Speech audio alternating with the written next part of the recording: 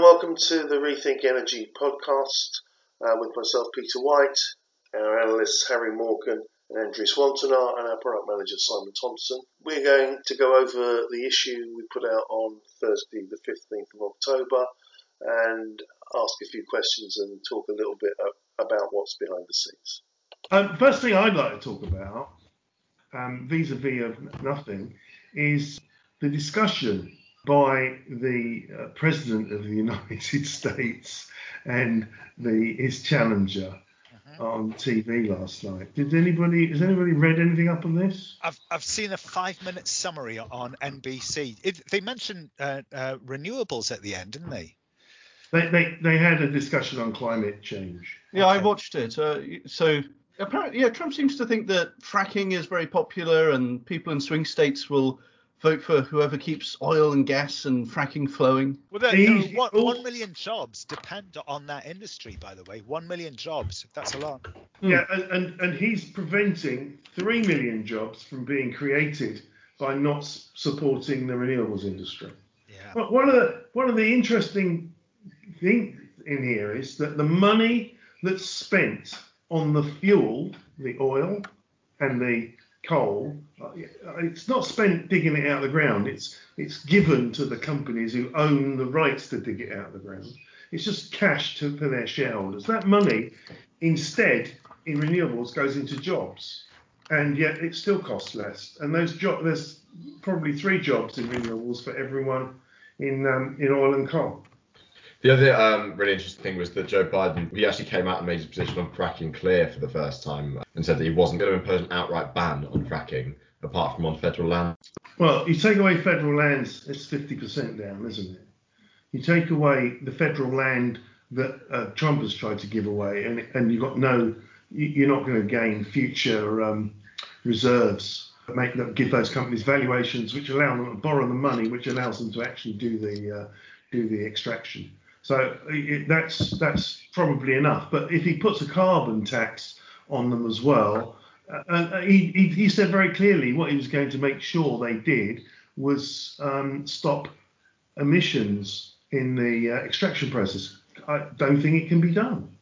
No, you certainly think that if it could be done, it would have been done by now. I mean, the gas industry's been at full speed for nearly a century. So yeah, I think the whole preventing sort of the methane leaks is something that is very unlikely to be something that we see over the next 10 years. But we will see the oil and gas companies becoming much more accountable for it. I mean, we've got a load of satellites now that are actually scanning for this methane. So yeah, fracking is, as they say, put a fork in them, they're done. They're never going to bring in any money. We should talk about our issue because we are going straight on to the same subject. Harry talked about the Lazard numbers. Well, Harry, you start off by saying even the most expensive and unsubsidized solar farms in the US are cheaper than any new fossil fuel plant. Discuss. Yes, so I mean, it's nothing. I suppose it's nothing we didn't already know, and it's nothing that if you ask around the energy sector, people that aren't already aware of. Again, it's people sort of like Donald Trump that need convincing in this sort of argument. But essentially, if you look at things like wind power at the moment in the US, we're sort of seeing single-digit price in terms of dollars per megawatt hour, which is unbelievable, really. The subsidies for solar and wind knocking between sort of $5 and $10 off per megawatt hour. So the big argument now is whether or not that we need these subsidies, and I think that's what the Lazard report's really shown this year is that the market will still continue to thrive beyond it. I mean, the price for wind and solar is still falling. That was another real key point. I think it's something like 2% for wind and 9% for solar, which means they're not mature by any means. So there's no real expectation that these costs won't continue to fall. The big sort of turning point, as we've talked about in the past, is that first that solar and wind undercut new natural gas plants when unsubsidized, which is what we've seen through this report. And then looking forward, when solar and wind undercut the cost of actually continuing to operate existing gas facilities, at which point they're essentially stranded assets. And you may as well, if you're a developer, shut down your gas plant and set up a renewables plant in terms of actually making more profit. And really, if the sort of modest reduction in prices that we've seen over the past couple of years continue, this is within the next 3 years. And any plans to build new gas plants in the US should just be straight up cancelled. I mean, it's a matter of who needs to listen. I mean, the utility commissions in the States, I would say 50% of them already understand this.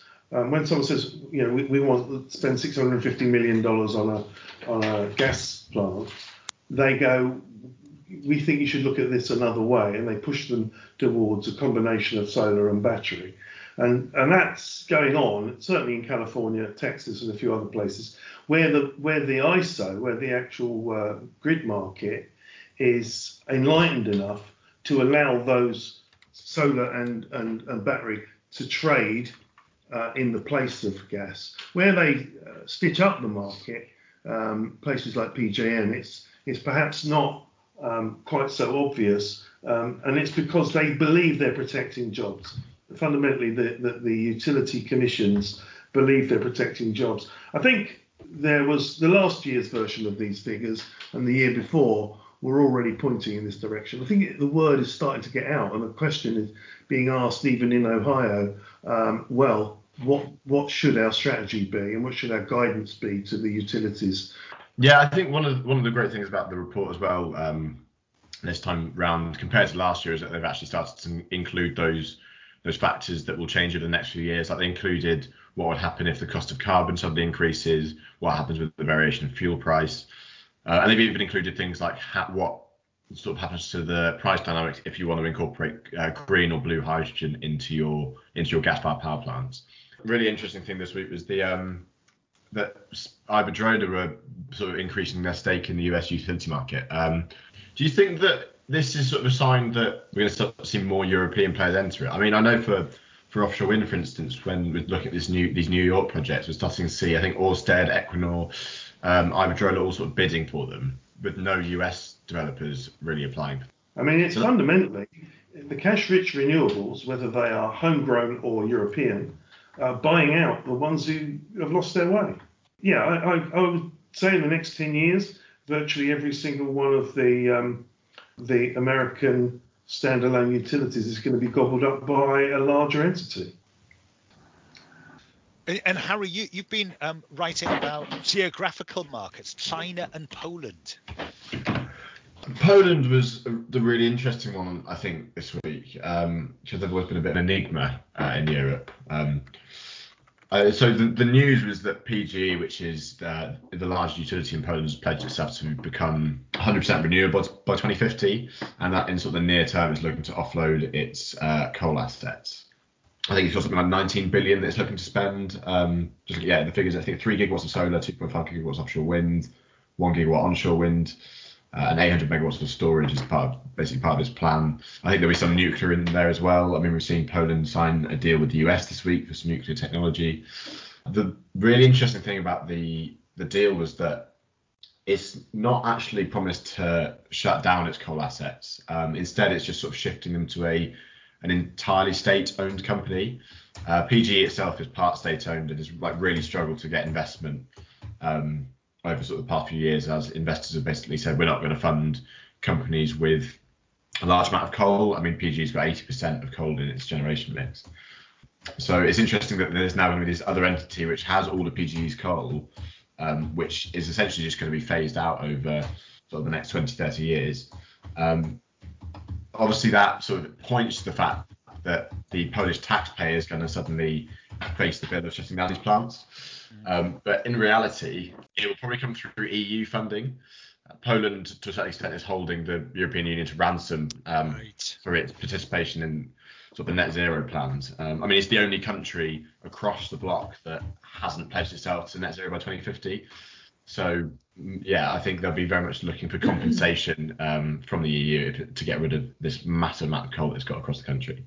They already put some numbers on this before. They said how much they would need, and they're in negotiation with the EU. The thing about all these moves into renewables is everyone starts off with a Trump mentality. They're too expensive, they're too difficult, they're horrible, they're hard work, we don't know how they work.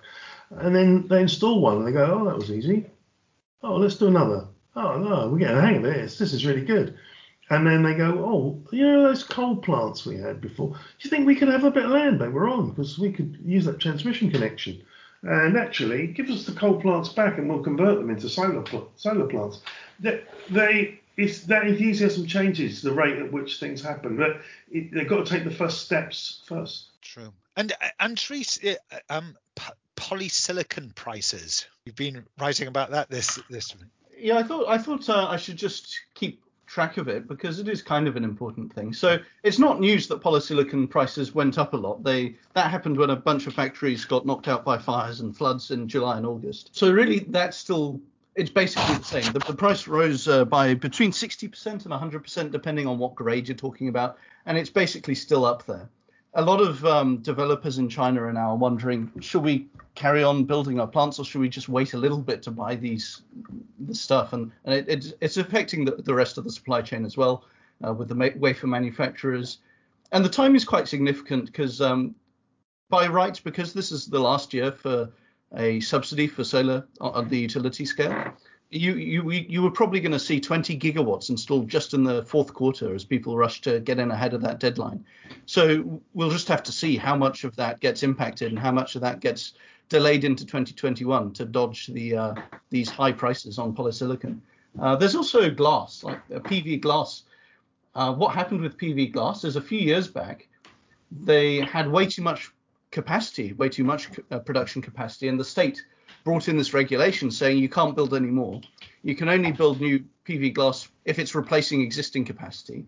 So now, as solar has increased, especially in the production lines recently this year, that they just aren't allowed to build the new PV glass that they should be. So that'll probably be changed very soon, that regulation. So when does the 14th 5-year plan come into play? It's early next year, isn't it? Yeah, I think it's very early next year. Yeah, they'll add polysilicon and glass plants because in anticipation of the volumes they've got to do, and they'll start doing that now, I would think. Yeah. And it's worth noting when we talk about polysilicon, because this confused me a bit, that monocrystalline solar panels, apparently they do use monograde polysilicon. So that was very counterintuitive. Obviously, polycrystalline PV is kind of getting phased out. I think it's probably 10% of Chinese output right now, but it still uses the monograde polysilicon. So okay, but I mean, I would expect everything in China will be ramping. Once the 5-year plan comes in, it's like an election, their 5-year plan. If you have a dumb 5-year plan, you have a dumb 5-year plan for 5 years. In America, if you have a dumb president, you have a dumb president for 5 years. And one may inhibit certain technologies. It looks like it's going to be a very smart 5-year plan, and it's going to make China more influential in renewables, not less. This current 5-year plan, the 13th one, was supposed to be the pilot project 5-year plan for all of these new things that we've been seeing, whether that's virtual power plants or hybrid renewable power plants or CSP or hydrogen, all the rest of it. Yeah. And then the 14th year is where they actually do it. 14th, 15th and 16th, I would think. Well, yeah. Yeah. The weird thing about China is they always sound really ambitious with their plans, but they haven't surpassed that. I mean, they've stormed past their targets for the 13th 5-year plan. So you can actually take heed of what they say in their 14th 5-year plan when it comes out. And I think it probably will be ridiculously ambitious in terms of renewables installations. They will have done their calculations. When you run a business, when you forecast your costs, you can forecast your costs within 0.5% over 5 years. That's easy. If you know exactly what your sales are going to be, that's the hard bit. And here, this is a country where they know what the sales are going to be. So I think they will.